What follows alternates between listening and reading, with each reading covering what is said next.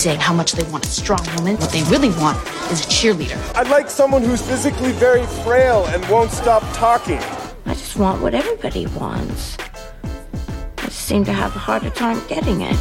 Hello, everyone, and welcome to Maximum Film. It's episode 314, and we're fighting for the right team. It's your host, Iffy White, waiting in the booth with me on my friends.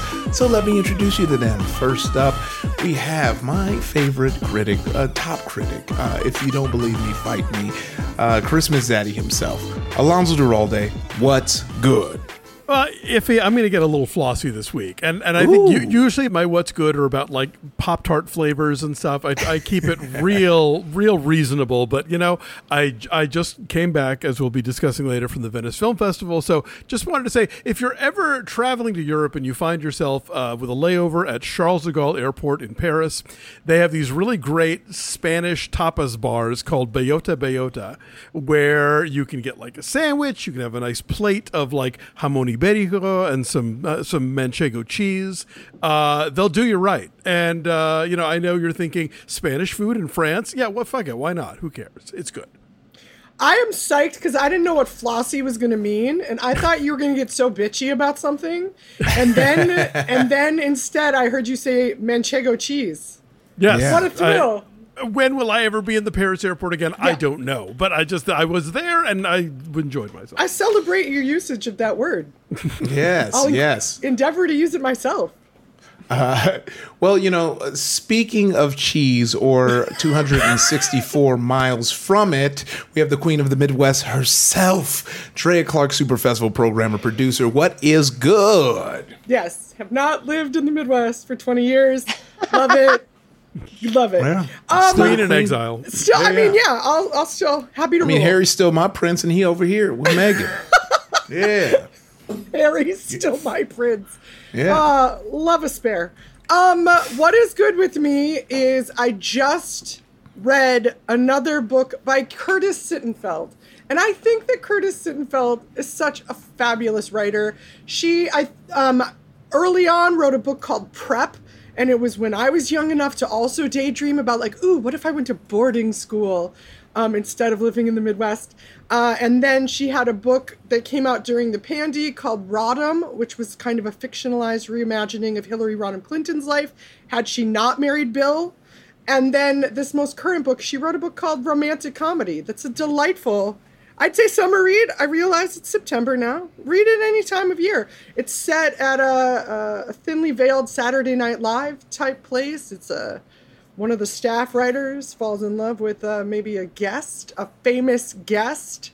Anyway, it was a delight. I highly recommend it. You just can't wear white shoes while reading it now. No. That's really that would be flossy. Let's keep flossing. We have amazing guests, and let me introduce you to them. It is the comedy writing partners and the co-host of the Dumb Gay podcast, Julie Goldman and Brandy Howard. Woo! What's good? What's good? To the both of you, not one combined what's good, but everyone. We each have individual voices. Yeah, you got to talk like those Seventh Heaven twins and speak at the same time. You want me to go first, or are you gonna go first? I'll go first because mine is annoying. So we were recently fired, which was not good. Boo. Exactly. But we have a Patreon podcast. This is why this is douchebaggery. We have a Patreon podcast. We've had it for 6 years. And because we got fired, we started doing video on our Patreon. And honestly, in our lives, that's what, for me, it's been stressful, but I'm deciding to embrace change and be like, I can be seen without getting lots of filler and plastic surgery. But I was, after getting fired, doing a lot of drugs and alcohol. And now I'm doing video Patreon. So I'm getting my life back on track. While doing drugs and alcohol. Still doing those. Yeah. Good for you, and fuck them. Fuck them. Yes. Fuck them. We can all just... Sirius XM. Let's support small, independent podcasts. Yes, indeed. I'm obviously right there with Brandy since we're doing that together. However, I do want to say what's good personally for me, as I did get a kitten. The kitten has been suckling my neck and face every night. It has been painful because the kitten has very sharp talons.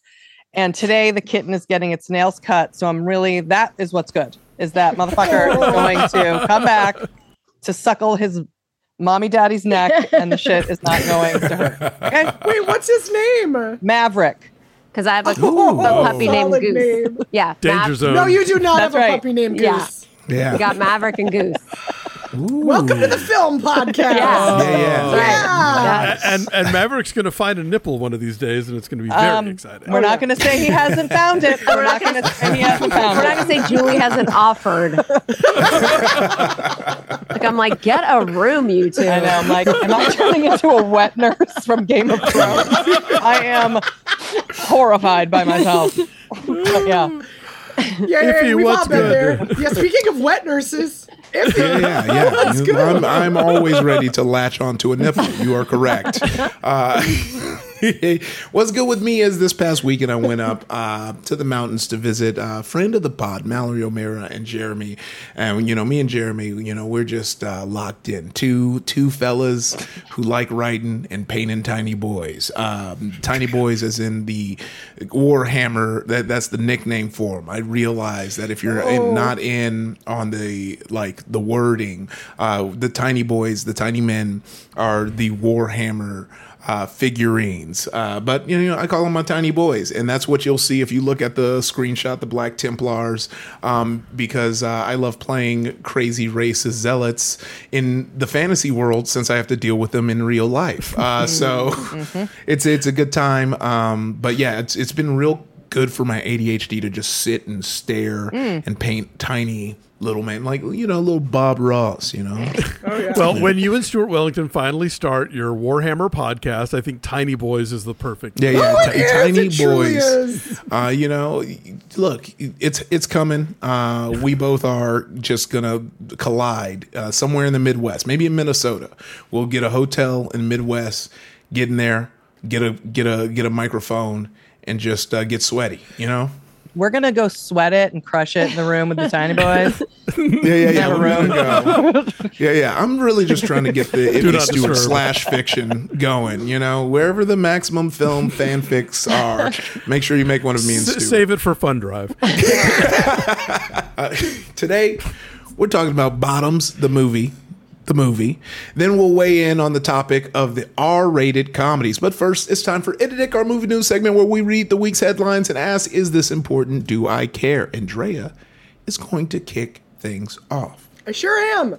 Taylor Swift's Eras Tour has been credited with everything from causing minor earthquakes to inspiring antitrust investigations.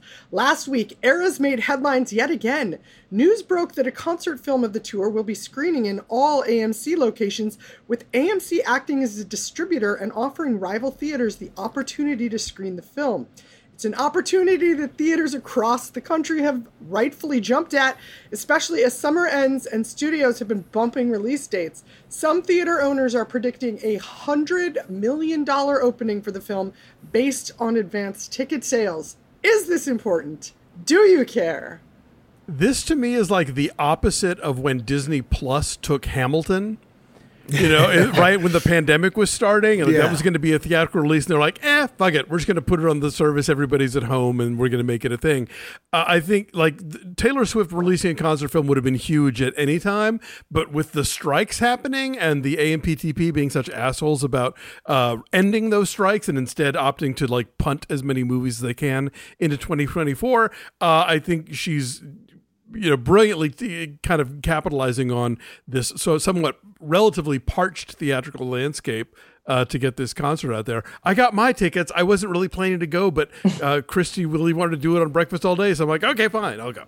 Yeah, I think it's I'm on the other side of the battlefield, which is with the Beehive. But I will say that it seemed like they tried to lowball her, and she was like, "Fuck you," and that is I'm like, all right, you get this one, Tay. That was I like that you did a big fuck you to these studios, and now they're just scrambling because this podcast is going to turn into a book podcast in about 6 months. I'm glad I led with the book. No, I think Yeah, that's exactly the point of it. The idea of also trying to lowball Taylor Swift in particular is hilarious because the woman has been like re-releasing all of her earliest albums because Taylor's she doesn't version. own she doesn't own the rights.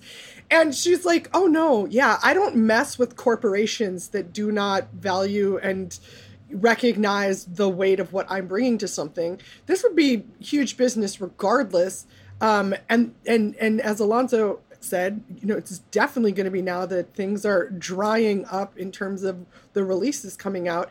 I also just want to give a shout out to every movie that's actually playing next to her, because years ago I programmed at LA Film Fest a screening of Beyonce's Lemonade album, and we showed all of the music videos from it, and I brought the music video directors and did a Q&A with them, and then the crowd singing along to every single forget it. Like, Multiplex bleed. Like, in your face Oppenheimer booms. Like, that just like the like earnest hollering along that's going to disrupt theaters everywhere is delightful to me. I live for the fact that Taylor Swift took her music back and has made the most money any living person has ever made on tour. She's the only woman who's ever done it. And she's the only person who's ever done it. Unless Beyonce, which I'm surprised hasn't beaten her yet, because I think she's just as big, and her movie's going to come next. So for sure, I want to see these women kill it, crush it, nail it, fuck it, do it. I'm all for it. Get into the movie theater. I hope they all sing. I hope they disrupt all of it. I'm down. I'm for it. I don't care what woman it is. I'm thrilled. Yeah. I'd say we're in the beehive, but we are Swift. We're Swifties in the beehive. But I do want to point out, in addition to all of Taylor Swift's corporation fucking, she also did that with Spotify. She was like the last person to allow her music, because she was always constantly lowballed, and that's definitely been pretty inspiring. Also, being 110 years old myself, I'm enjoying that she's, doing this she had that other movie that came out right in the pandemic, that documentary, the Netflix one, where she was, Miss you could Americana. tell, very stressed out about being sort of at the tail end of her age for her career. She was feeling like she was turning into Cher. I was like, okay, you're 28, but whatever. Right. And now here she is. And so it's like, I want to see not only women, but like women who are just normalized women staying successful older and older. I think it also speaks to, one of the things that I think is the through line of this year with all the labor disputes that I like to think has been a positive effect of the pandemic is people understanding their worth and understanding the worth of their labor, whether it's, UPS drivers or screenwriters or whoever. And I think Taylor Swift definitely has been carrying the banner of like, I know my worth, bitches.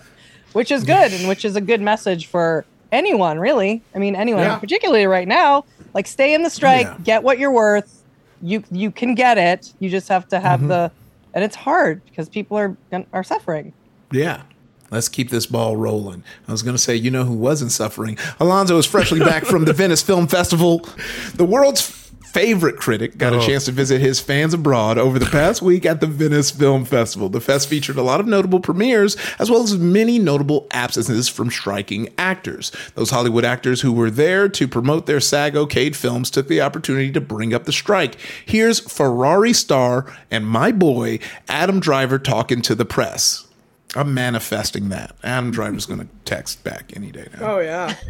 Why is it that a distribution company, a smaller distribution company like Neon and STX International, can meet the dream demands of what SAG is asking for? And this is pre-negotiation, the dream version of SAG's wish list, but a big company like Netflix and Amazon can't. And every time people from SAG go and support a movie that has agreed to these terms, the interim agreement, it just makes it more obvious that these people are willing to support the people that they collaborate with and the others are not. So when this opportunity came up, it seemed like understanding the interim agreement, it's a no-brainer for all of these reasons why you want to support your union, and I'm here because of that, to support stand in solidarity with them by showing up and just further proving the point that it really is about the people that you make it with.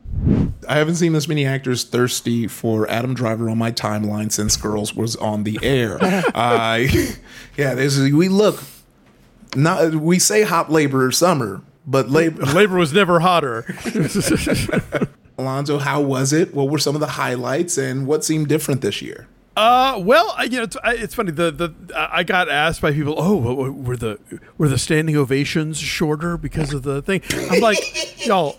I go to the 8:30 a.m. press screening. Like, baby. Ain't no red carpet there. Like, there's no stars are showing up. So I am never. I don't think I've in the like 6 or 7 times I've been to this festival, I have never gone to like the gala screening where the stars are there and it's a whole big shebang. But no, I saw some great films, which is always the ideal, the point of this thing, including Ferrari. I thought it was really terrific. I'm not the world's biggest Michael Mann fan, but I worried that it might be one of those great man biographies, but actually he's an interestingly flawed character. And the Mrs. Ferrari, played by Penelope Cruz, like has his number and then some. So she's a real treat in this. But Driver's really good. I really, after House of Gucci, was not dying to watch him play another actual Italian person, but he's much better in this one.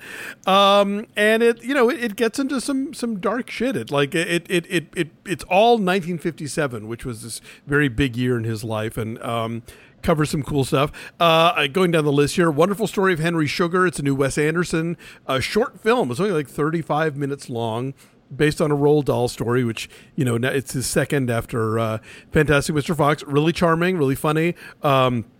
Benedict Cumberbatch and Ralph Fiennes and Ben Kingsley and Dev Patel and Richard Ayoade. And if you like Wes Anderson, you'll love it. And if you hate Wes Anderson, you'll be reminded why. Highlight of the festival, no question, is Yorgos Lanthimos' Poor Things. Everybody's losing their minds over this movie, and rightly so. It's so fucking good. We're totally going to review it on this show. But Emma Stone has never been better, and the movie is just like so bold in its choices, and it's written by the guy who wrote The Favorite but also created the Hulu show The Great. So it's another sort of complex portrait of a powerful woman discovering her sexuality. Liked it a whole lot.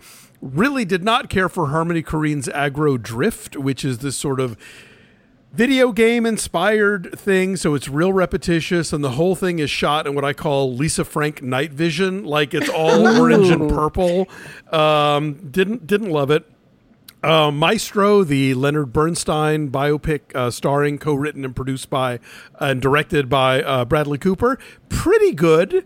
But the nose is not an issue for me.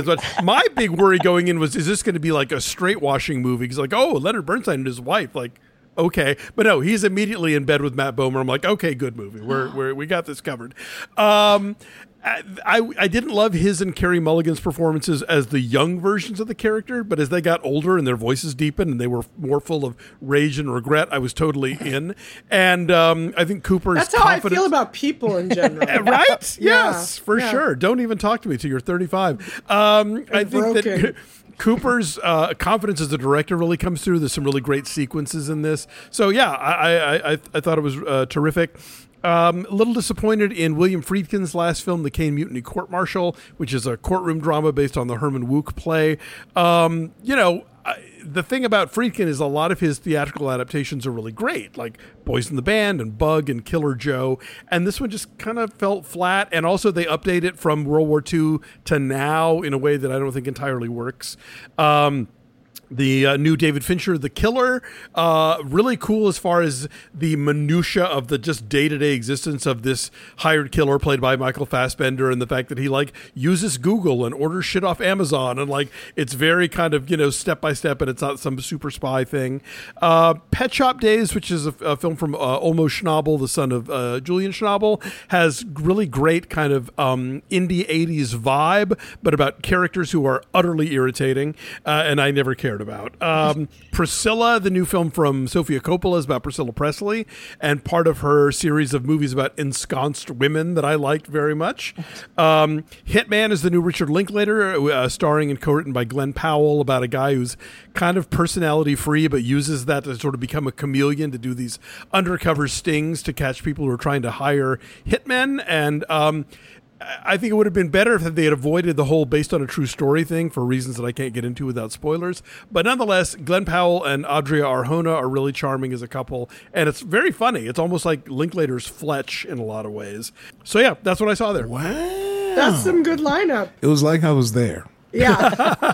Did you hear anything about the Ryosuke Hamaguchi who did yes, the Drive My Car. Drive My Car, yeah. Evil Does Not Exist. I heard very good things, and I actually had a ticket to see that, but it was like at like 10:30 at night, and I was so fried by that day. I was like, I can't. But it's like under 2 hours long, which is shocking because usually his movies are like 3, 4, 5. So, you know, that I think will maybe get a little more of a U.S. audience.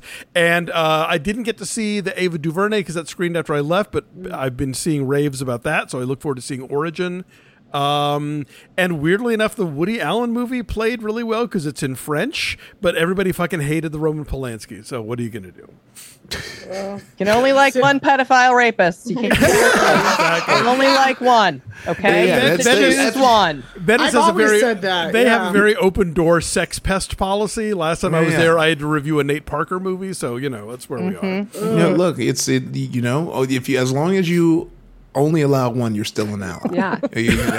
That's right. Don't worry. Don't worry. You get a gimme.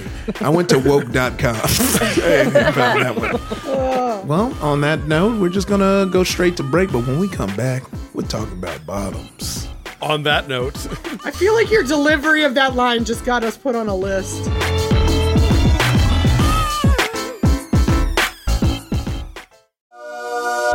Somewhere in an alternate universe where Hollywood is smarter. And the Emmy nominees for Outstanding Comedy Series are Jetpackula, Airport Marriott, Thruple, Dear America, We've Seen You Naked, and Allah in the Family.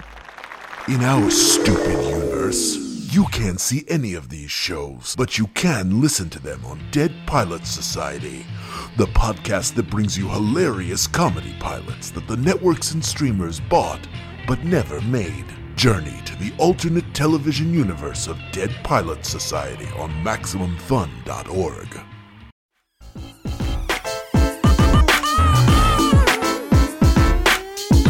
Welcome back to Maximum Film. I'm your host, Ivy Wadiway. In the studio with me are Drea Clark. Julie Goldman. Brandy Howard. Alonso Duralde.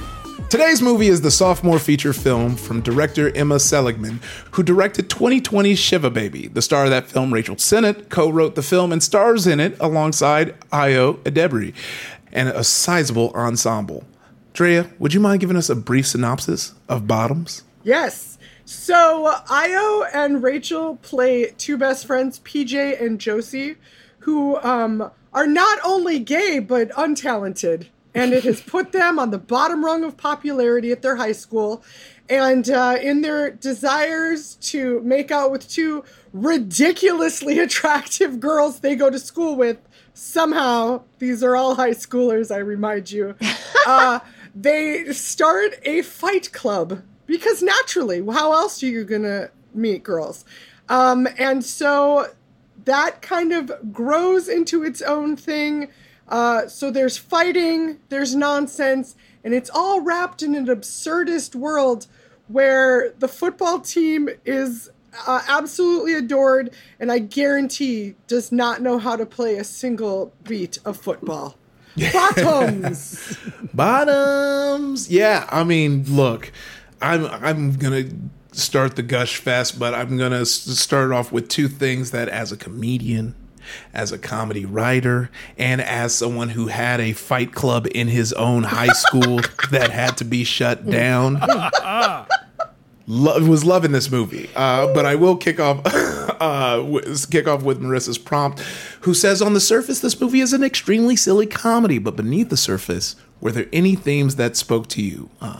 Obviously fighting. I mean, we've all met me, so the thing that it led most. No, I do think there's some like very righteous representation of what friendship looks like at that age. There's something in high school, and again, these are all actors at their like late 20s, which I double enjoyed because there's just an absurdism wash over the whole movie, but it really lands. It's very tonally specific but consistent. And I think what centers that kind of thing are the very believable connections. There's an element of that to Booksmart, which we had spoken about when that came out. But like, I believe these two girls are friends. I believe the love that exists between them and all of the weird complications that come of that, because they're all playing people who are like figuring out who they are, figuring out what their lives are about and what the kind of people they want to be are. And part of what the kind of people they want to be are people who have sex with hot girls. So like lots to dig into. But I did really like the ultimate like connection to genuine friendships that came through. I bought it. Hook, line, and sinker. Mm-hmm. You guys are nodding. Julie, you're like, yes. I also know what it's like to have friends. Yes. It's so true. It's so weird how we're all bonded by something called friends. We absolutely loved this movie. Okay. I was so surprised. I was so taken aback. I thought it was so, just in a general terms, I thought it was so funny. It was so, took nothing seriously, but understood everything seriously that it was making fun of. I thought that like the gender comedy was perfection. I absolutely loved the fact that they flipped the script. They took what boys get to make fun of all the time in every movie ever made from the beginning of time, and they flipped it into a girl's sort of perspective, and then even went further and made them lesbos. So, which we don't get to see all the time. Yeah. Don't ever get guys getting to want to fuck girls. Right. Girls wanted to fuck girls. Especially not in the lead characters. Yeah. Not in the like, lead even characters. Booksmart, there was like, sure, there's that sort of thing, but it's not going to come out till midway through or whatever. And this is like, this was giving you almost like 80s mainstream Revenge of the Nerds, but smarter, without rape. Yeah. Like all the like funny tropes and cliches and getting laid. Yeah, just making it. That's kind of what I was saying. This is almost feels like a throwback movie, and I think that's what saves it from feeling like another rehash. High school comedy. Is it just really goes balls to the wall, and it is. We're all used to like great comedies having like jokes per line, but I'm talking about jokes in the backgrounds of scenes and something going on. Yes. Just like this, just high rewatchability. It's like built to be a cult classic. Like this is I feel like this is it could be on its way to be like this, the new generations, but I'm a cheerleader. Like this like great gay comedy that it just is. There is no like big like this is what it's like to be a lesbian in high school. It's just like it is in the moment. Sorry, am I? No, we said the same things to each other. We completely agree. Yeah. Well, that was the thing that was so great about it. Wasn't about being gay. Yeah, it's more like it's more like a teen classic, teen comedy, like instance, like Fast Times or anything, where it's like the sex comedy. It was, I mean, from the first line, I felt like it was even their outfits were built to be Halloween costumes. They were ready to make this like the comedy of a generation, and they nailed it so hard. Yeah. I was like, we watched it twice in a row. You said high watchability. We watched it twice in a row, back to back. I thought like what you said, Drea, about like tonally the absurdity across the board. Like, we're horny for the football, like get horny and like all this stuff. It was definitely very consistent. I was not sure.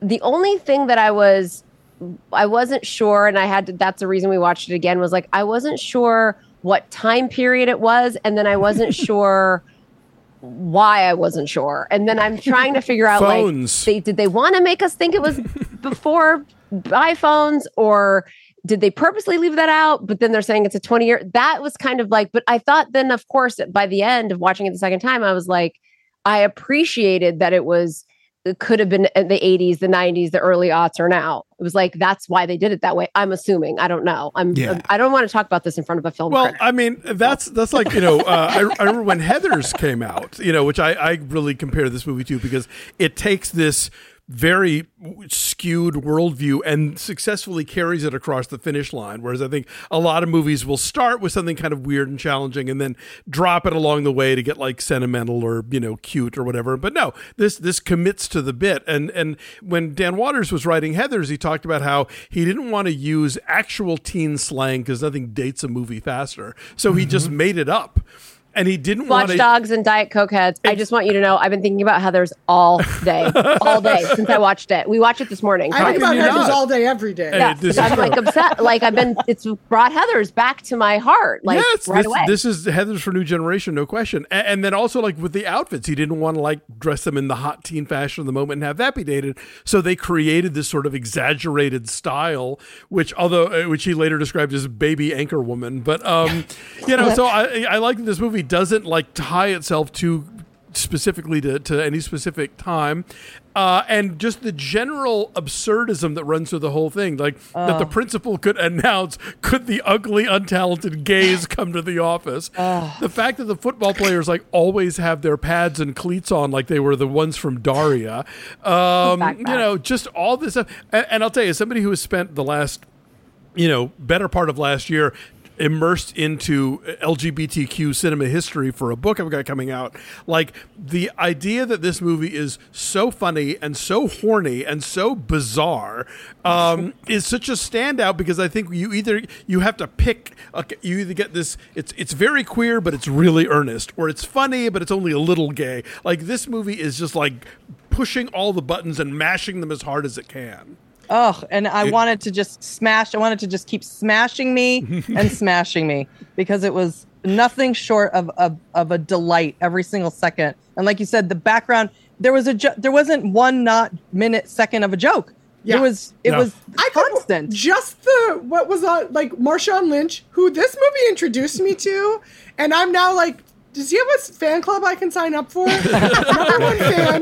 But the idea, again, the juxtaposition of having, like, just watch the football players practicing football at any point, and they know about as much about football as Julie's new cat. Like, it is amazing. And that Marshawn Lynch is in it is a double. But, like, at one point, just the chalkboard that he steps away from says, when he's angry at the girls, is like, why every American president was a man and why that was right. Yeah.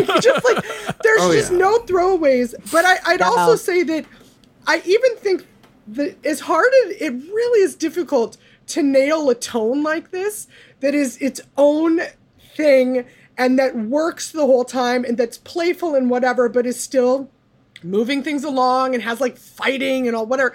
But also, I think how it addresses sexuality is really interesting, because we have our two lead girls who are just introduced to us as gay, like, got it. There's no coming out. There's no whatever. And as is their best friend. And side note, the idea that Ruby Cruz isn't the most stunning person in this movie, full of stunning people. I was like, I'm sorry, the forgotten best friend looks like Ruby Cruz, whatever. That's the whole thing. But that our two protagonists are, lusting after these beautiful cheerleaders or whatever, and that one of them is successful and makes a great connection with one and has sex with her, and then the other one has this exchange and she's like, oh, I'm not actually into girl. Like, that there was even an element of believability, the idea of like, oh, this isn't just a world where everyone is, but it's also not a world where we need to like just pack all those moments with shame or embarrassment either. Like, that is a hard line.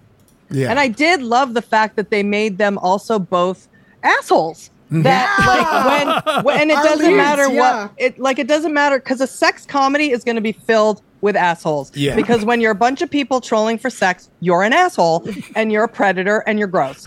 So now we have that, which just has to be said. We can accept it. This is part of all of us. It's funny. We're high school. We're this, we're that. But that they were also, and that's why flipping the script of what the boys do was so good, because that's generally appointed to boys. To be predatory and gross. So the fact that they got to do it and that they were called on doing it, and that the script was then flipped again, which was also great, and that it poked at and it made fun of and celebrated everyone. Yeah. And that I also think is very, very, very hard to do in a movie. like really hard, and they nailed it. And I will say on top of that, it's also hard, especially the genre you said, or the tone or whatever. It's hard to say what it is. And they might classify it as like an R-rated or a sex comedy or something, but it wasn't, because with a lot of those movies, there was never a commentary. And there was like a strong commentary, even if it's on the board, like you said, and it's like, who invented feminism, or who was the, and it's crossed out. Yeah, and it was like Gloria Steinem, a man, or a different woman. It was like ABC. It was like just shit like that the whole time, just constantly hitting you over the head with like this commentary on women and even the Fight Club, even roles. just having a Fight Club to be to defending yourself, and that it was all girls, and that I've been sexually assaulted a million times, and it goes around and around. Just that, not having to make it so earnest and we're victims, but making fun of it while also saying we're victims. Like it's so brilliant. Like I just love it. I love it. Yeah, and I think I really want to like circle back to that point that it had something to say. It's very like easy to have like a balls to the wall comedy that is just comedy for comedy's sake. But there are just it's not actually. Yeah, but I know what you mean. Yeah. It's not easy, but I feel like when you're in a room pitching a shit ton of jokes, it's a lot easier to just make a bunch of jokes, and when you have to connect those jokes to like heartfelt moments, like how do you get out? There's definitely a degree of difficulty here, and so all of that comedy plus like actually being about something and saying something that's a triple salcow or whatever, Yeah, and I feel like I guess it's basically to transition from a moment where you just had a whole bunch of women raise their hand to say they've been raped before, and into a joke, into a scene where someone is continuing the plot of the movie by continuing this lie that they didn't want to be a part of. So you it is a heartfelt scene, but you are also like kind of like disgusted because you're like, oh, this is made up for this person after you've seen this person kind of like bare their soul, and now you're exploiting their vulnerability.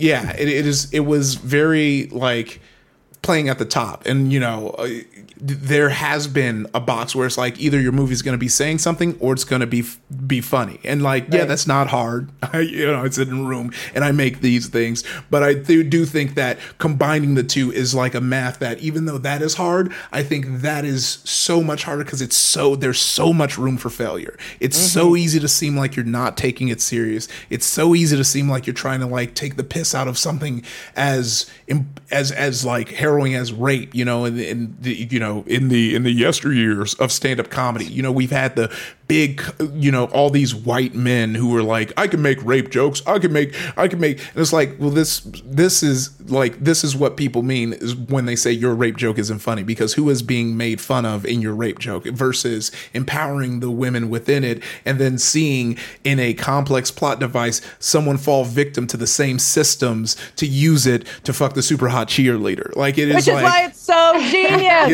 That's why it's so fucking genius. Yeah, because we're all victims. We're all gross. We're all disgusting. So it's just like, but understanding the nuance of that and honoring it, which is so.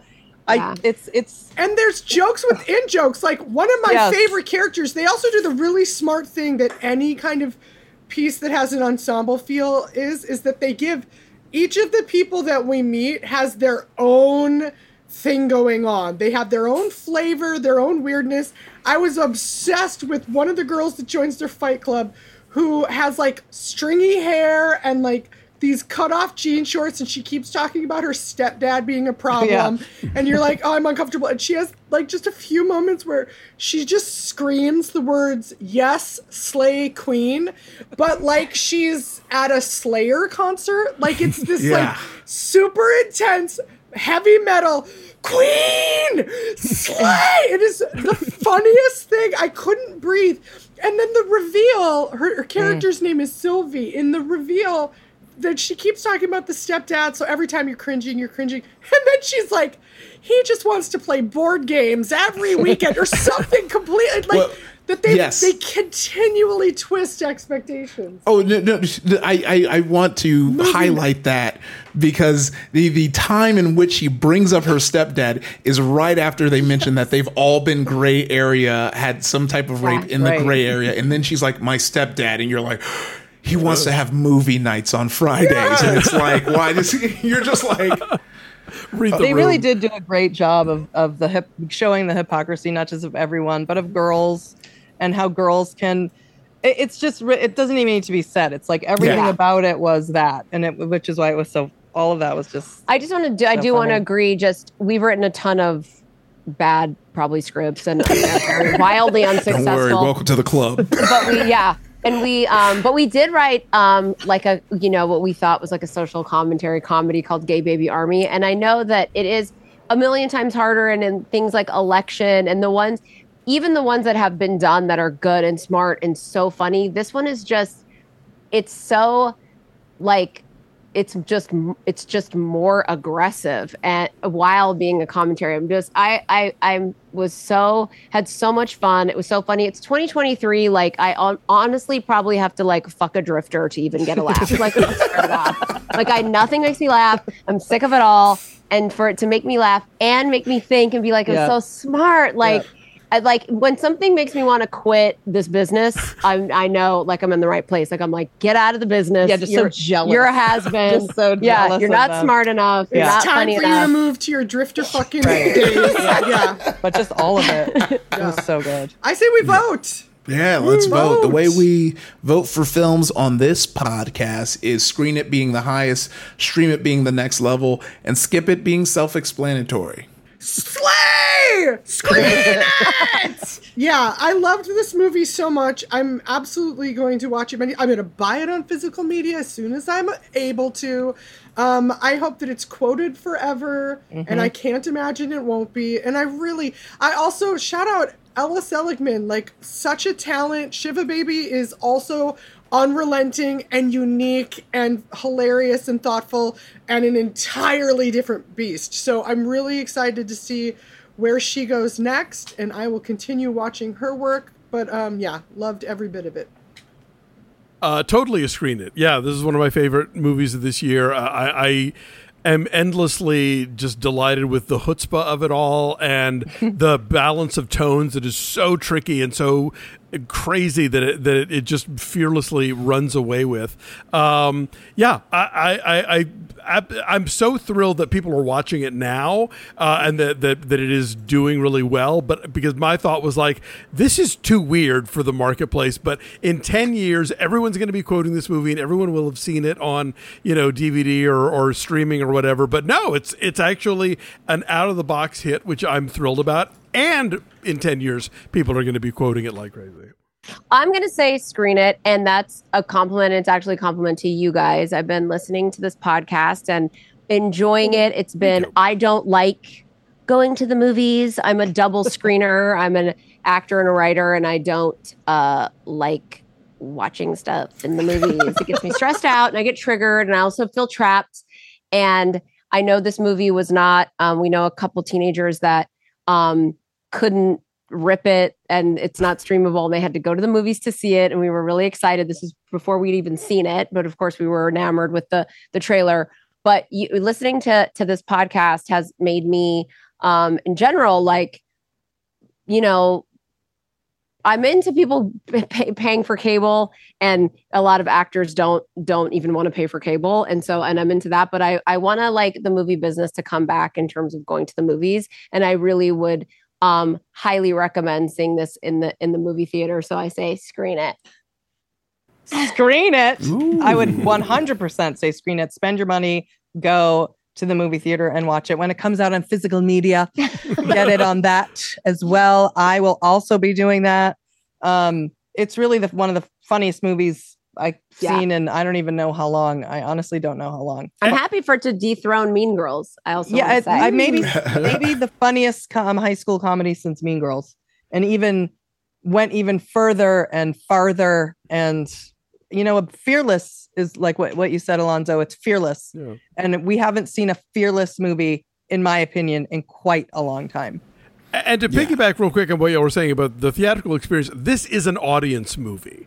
Like, Yes. I watched it at home with my husband and friend and neighbor Gary Cotty, but like I totally want to see it again with a crowd because I can just imagine people losing their fucking minds at this thing. It's like They did. not since Barb and Star Go to Vista Del Mar probably has there been a movie that you really want to see with a packed house like this. Yeah. No, this one screened it for me as well. You know, I kind of went through to a empty, pretty like it wasn't like super empty, but it was like Tuesday midday, and the power of the laughs was like it was still full. Like that's how funny it is that it got this like, and like it was like a smattering of ages. So it was like me, it was some old, like it's just funny and just not, you know, and just had just the best time watching it. Just I left like inspired, and I think that is like the next level. Like, you know, there are great movies, there are good movies, and then there's movies that's like I need to go sit down and write because this is you're right. We need to be, you know, writing better. We need to be writing to the top of our intelligence, and that's what this film did. And truly, as far as costumes goes, MRA said she wants to be wearing the ski mask with the juicy shirt, and yeah, about the anachronist stuff. Yeah, it was a razor phone with a phone book, so I think it is supposed to be out of time.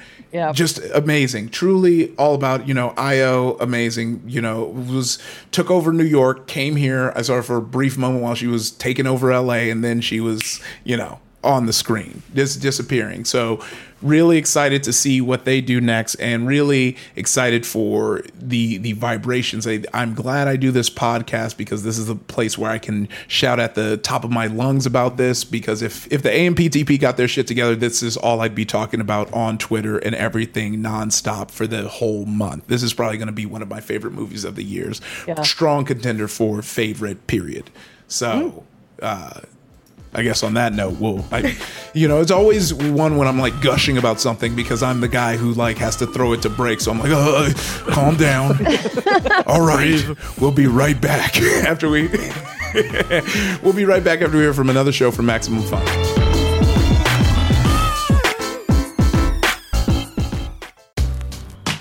I'm Jesse Thorne.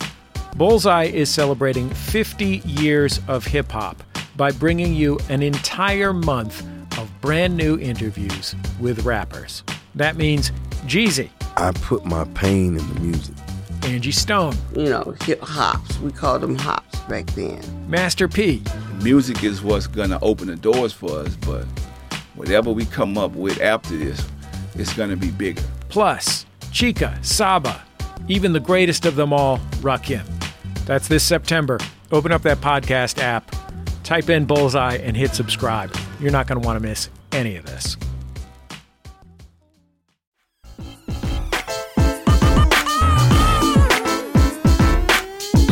Welcome back to Maximum Film. I'm your host, Ify Wadiway. In the studio with me are Alonzo Duralde, Brandy Howard, Julie Goldman, Drea Clark, and Marissa Flaxbart here real quick. So remember last week, we were going to have our winner for the Hall of Excellence in the category of a movie that takes place over the course of a day, at least 18 hours.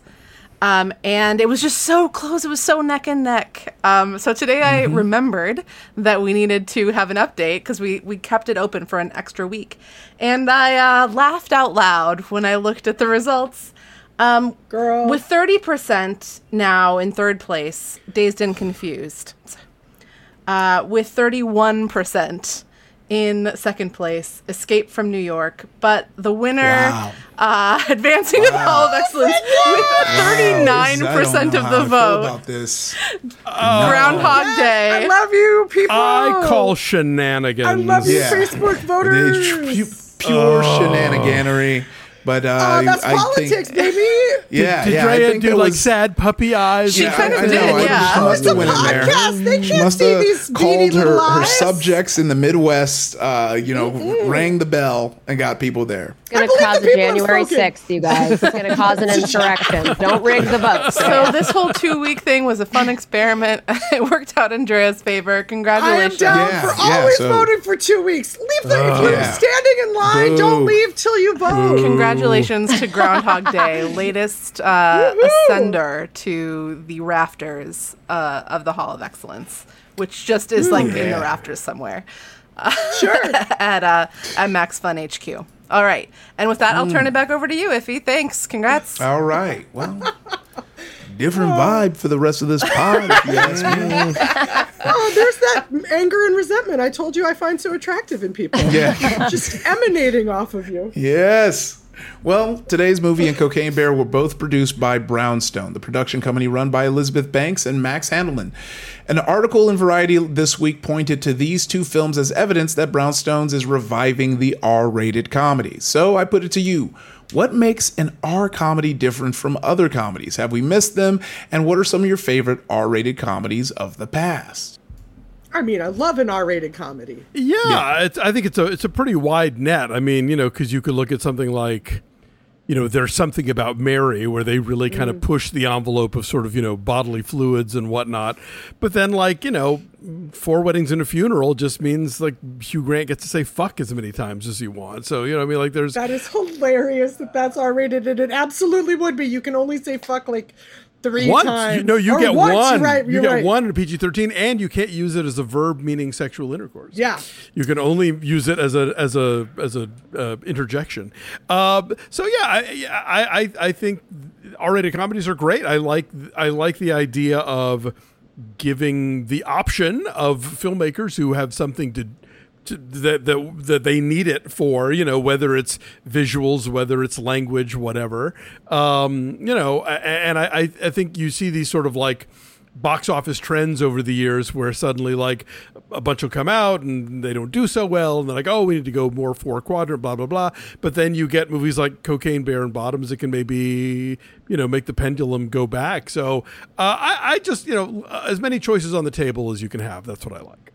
I think No Hard Feelings, that Jennifer Lawrence is presumably an R-rated that just came out. It aggressively promoted itself as such. But again, that's a movie where, what I was talking about earlier about Bottoms, how it commits to its tone throughout.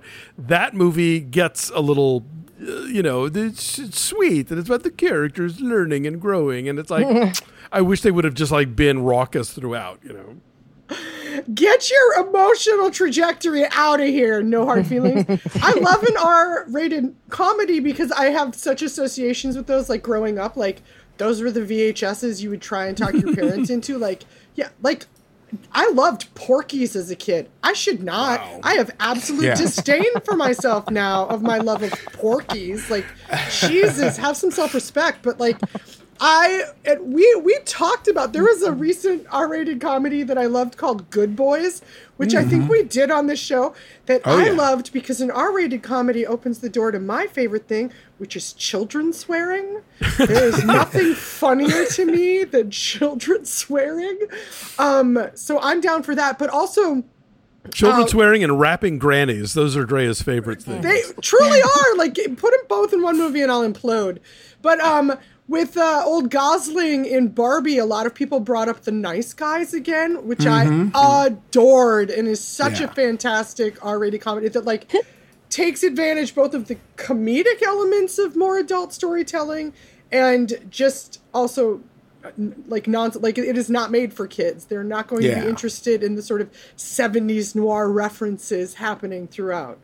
Those were two, and Girls Trip. That was my other one I wanted to shout out, because that movie, top to bottom, is one of the funniest things I've ever seen. And again, takes advantage of like adult scenarios, adult circumstances, but that actually is an R comedy that I would argue has a strong like emotional through line. True. I'm not saying it has to be an either or. No, I know. I think in the case of No Hard Feelings, they were pushing it so hard. It's R-rated, you guys. And then that was. Don't try and tell me it's Porky's if it's not. That's what I say.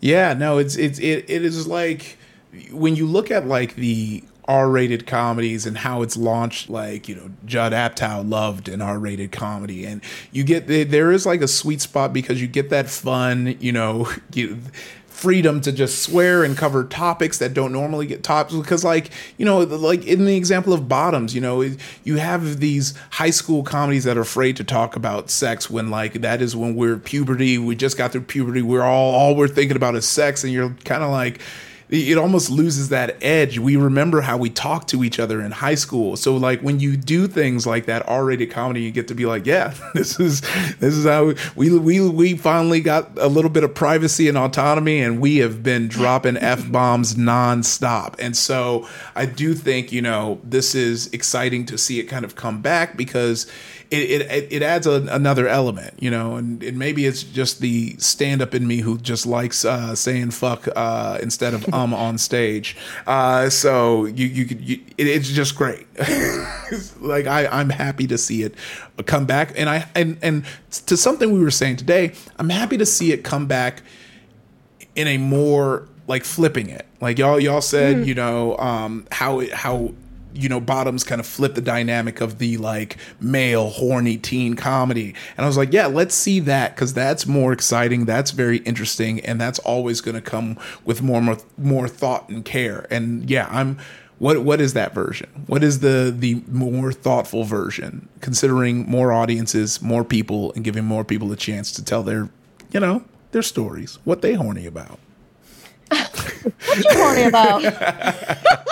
Did you say your movie that you're our favorite R-rated comedy, or one of them? Oh yeah. Sorry, I just lumped them all into Judd Apatow, but like I was big, and also just the Cornetto trilogy, like all those. So Hot Fuzz, Observe and Report, Pineapple Express. Like those were the ones I kind of grew up seeing, and then American Pie, which is the reason I rushed to try and lose my virginity before graduation, and it wasn't great. I had so much better sex after, but I needed to lose. You think it wasn't great?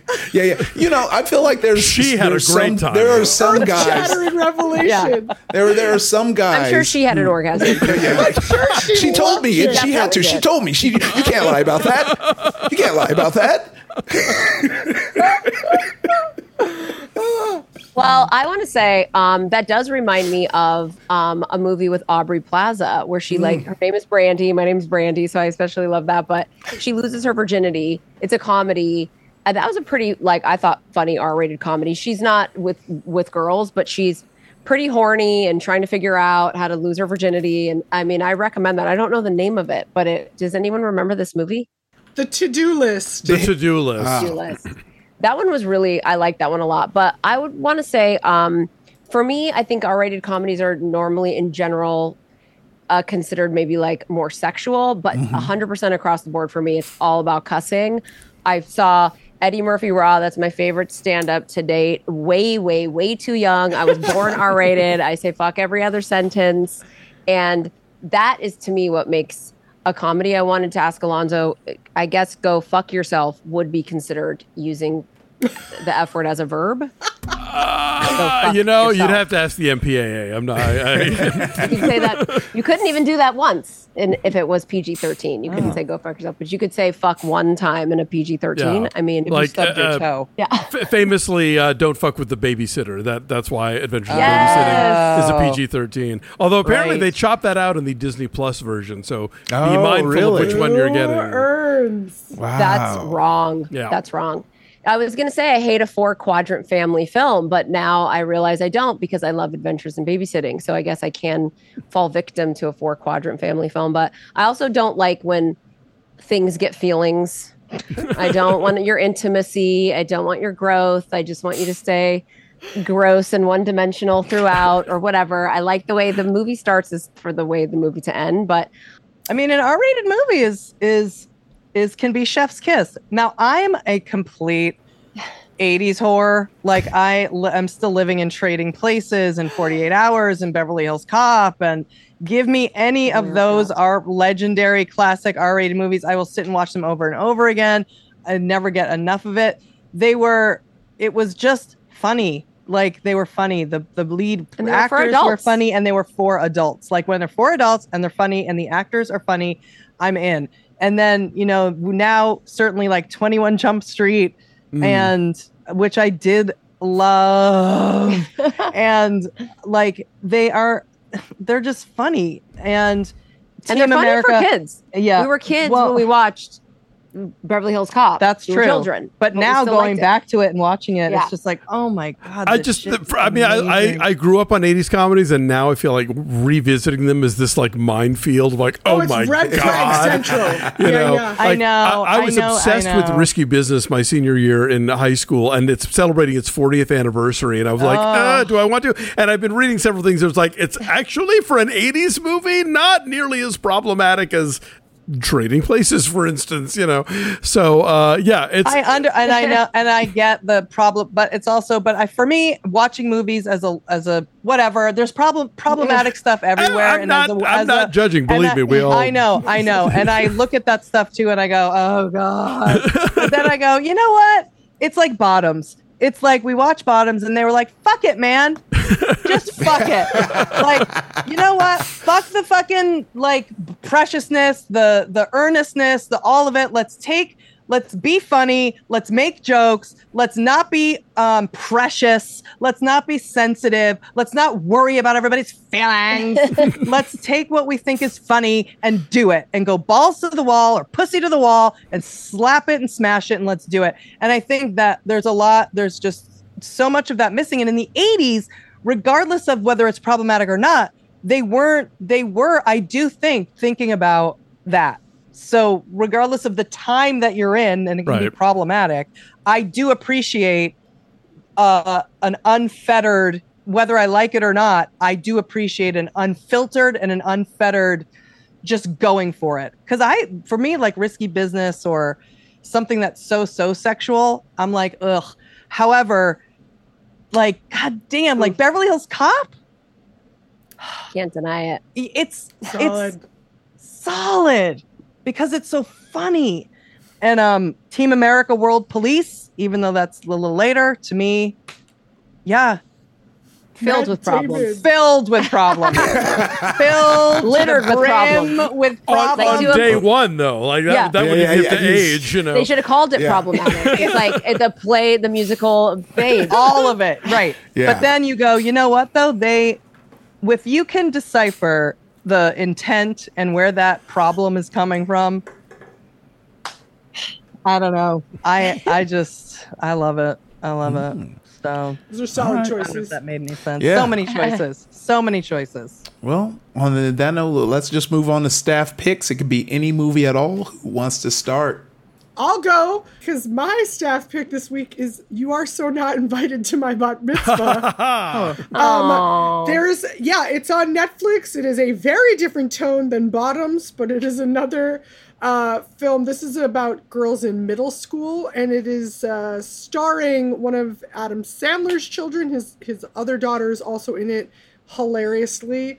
And this one was so unexpectedly funny and realistic, and like I was like, oh, these girls are friends, their nonsense argument is friend. It was just a very fun watch, and I'm rarely taken by surprise. I feel like so many of these I'm like, I don't even need to watch more than 10 minutes to know what's happening, and this was a fun little thing. So if you are like, oh, I don't like R-rated comedies because I'm a sensitive, then man, watch You Are So Not Invited to My Bat Mitzvah. But directed by Sammy Cohen. Shout out to Sammy Cohen. Yeah.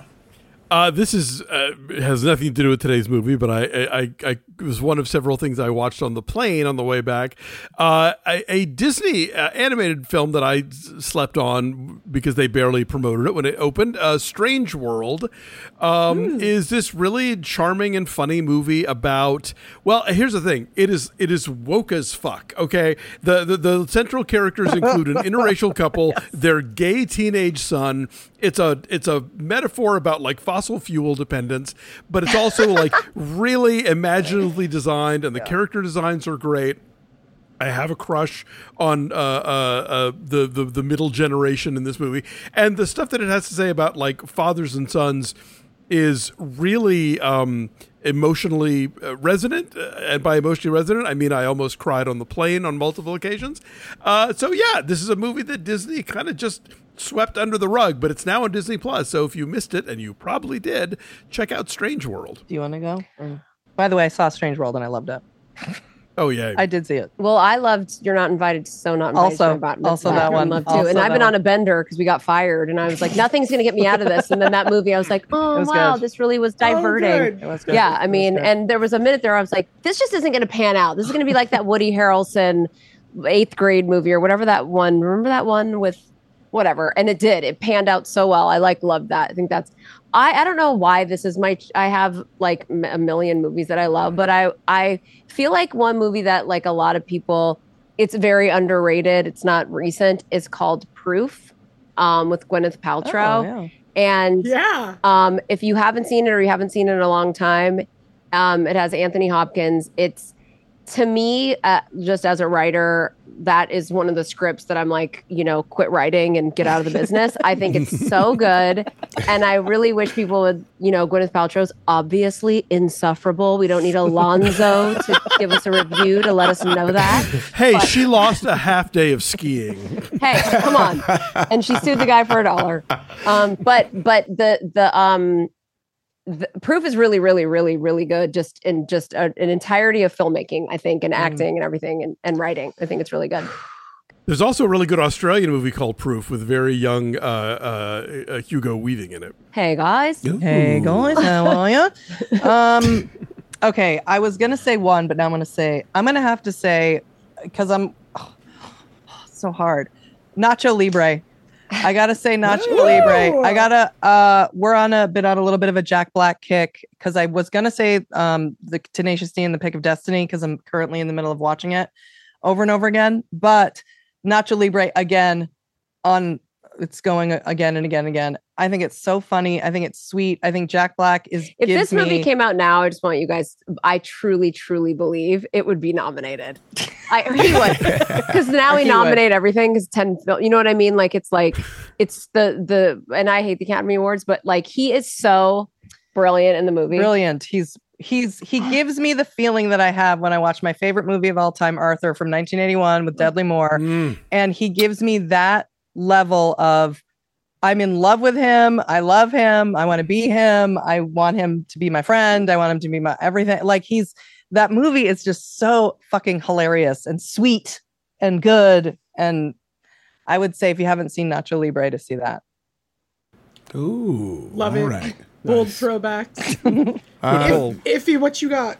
Oh, what I got is someone on Twitter pointed this out, so I'm going to signal boost it because Max doesn't seem to see the irony that they are hosting this film on their platform. It's Harlan County, USA, a documentary covering the Brookside Strike, 1973 effort of 180 coal miners and their wives against the powers that be not trying to pay them fairly. So this is on Max right now, which is the irony. Yeah, so goofy of them. But yeah, definitely give that a watch. Directed by Barbara Koppel. And it released in October 16th, 1976. I just want the history of the show to mark that this week during Staff Picks, Drea picked an Adam Sandler produced Netflix movie. I picked a Disney cartoon, and Iffy comes in hot with an Oscar-winning Barbara Koppel documentary about striking coal miners. Look, we were talking about flipping the roles and flipping the script, and we did it right here in Staff Picks. But big thank you to Julie Goldman, Brandy Howard. Thank you for having us. What do you have going on, and where can people find it? They can find us at Julie and Brandy with a Y, julieandbrandy.com. We have a podcast. It's called Dumb Gay Podcast. We talk about dumb gay world events. It does lean liberal, but and if that's going to trigger you, fucking fuck off and go to our Patreon. We have a Patreon podcast. Which you can find on our website, julieandbrandy.com, where we don't do any politics. There's no ads. And it's now video. Support them. They're wonderful. Join their truly. Patreon. Listen to everything. Also, if you listen to our show, you already love liberal shit. So So it's a match made in heaven. But Dre and Alonzo, thank you for another wonderful show. And next week we're talking about Aristotle and Dante discover the secrets of the universe. So, go ahead and peep that if you want to watch along. And if you have a comment or suggestion about this week's show, tweet at us at Maximum_film or send us an email at MaximumFilm@MaximumFun.org. Our Facebook group can be found at www.facebook.com/groups/MaximumFilm. And our Instagram is Maximum Film Podcast. Our producer is Marissa Flaxbart. Our senior producer is Laura Swisher. And this is a production of Maximum Fun. Bye-bye.